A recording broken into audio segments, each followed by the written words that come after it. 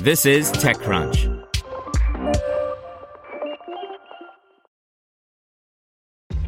This episode is brought to you by ShipStation. You know, some things take a lot of work, like sending little robots to far-off distant planets. And just as that's challenging, so too is running a successful e-commerce business, especially when there's so much to do. So I want to introduce you all to ShipStation. Now, I love using ShipStation because of its easy-to-use dashboard, which makes managing orders and printing labels a breeze and super smooth. Oh, and the customer service is just out of this world. It's exactly what you need to help grow your business. Sign up for your free 60-day trial at shipstation.com/technews. That's shipstation.com/technews. You're listening to TechCrunch Startups. A startup factory? $1.2 billion exit team launches $65 million superset. By Josh Constein. Think Jack Dorsey's jobs are tough? Well, Tom Chavez is running 6 startups. He thinks building businesses can be boiled down to science, so today he's unveiling his laboratory for founding, funding, and operating companies. He and his team have already proven they can do it themselves after selling their startups Rapt to Microsoft and Krux to Salesforce for a combined $1.2 billion. Now they've raised a $65 million fund for Superset, an enterprise startup studio with a half dozen companies currently in motion. The idea is that Superset either conceptualizes a company or brings in founders whose dream they can make a reality. The studio provides early funding and expertise, while the startup works from their shared space in San Francisco, plus future ones in New York and Boston. The secret sauce is, quote, the Superset code, an execution playbook plus technological tools and building blocks that guide the strategy and eliminate redundant work. Our belief is that we can make the companies 10 times faster and increase capital efficiency by 5 times, says Chavez of his partnership with Superset co-founders Vivek Vaidya, who acts as CTO, and Jay Lim, who manages the fund. Perhaps the question isn't whether the portfolio startups can scale, but if the humans behind them can without breaking. It's stressful running a single company, let alone 6. Even with the order of operations nailed down, each encounters unique challenges and no plan is one size fits all. But after delivering 17.5 times returns to their past investors, Chavez et al. Have proven their power to repeatedly recognize what enterprises need and build admittedly boring but bountiful products in consumer data management and advertising yield. The studio's playbooks cover business plan formulation, pitch strategies, go-to-market, revenue, machine learning, management principles, HR processes, sales methods, pipeline measurement, product sequencing, finance, legal, and more. There's also shared engineering code it provides, so each startup doesn't have to reinvent the wheel. I don't think you can systemize it, but I do think you can accelerate and de-risk the path, Chavez explains. Today, the first Superset company is coming out of stealth.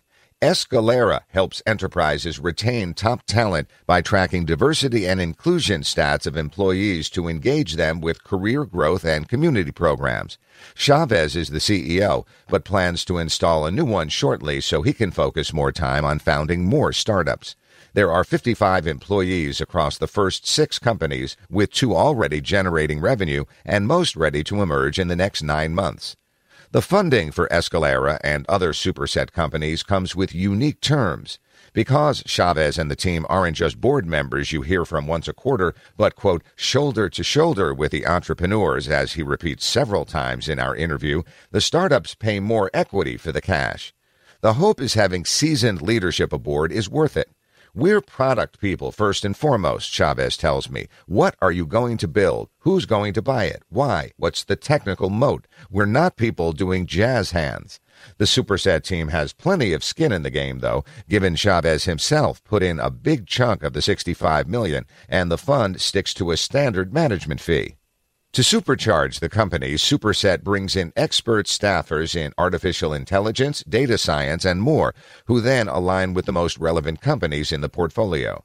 They get equity grants to incentivize them to work hard on the startup's behalf. The worry I have about these larger funds is that they have an incentive disconnect where they work for the fees, Chavez says.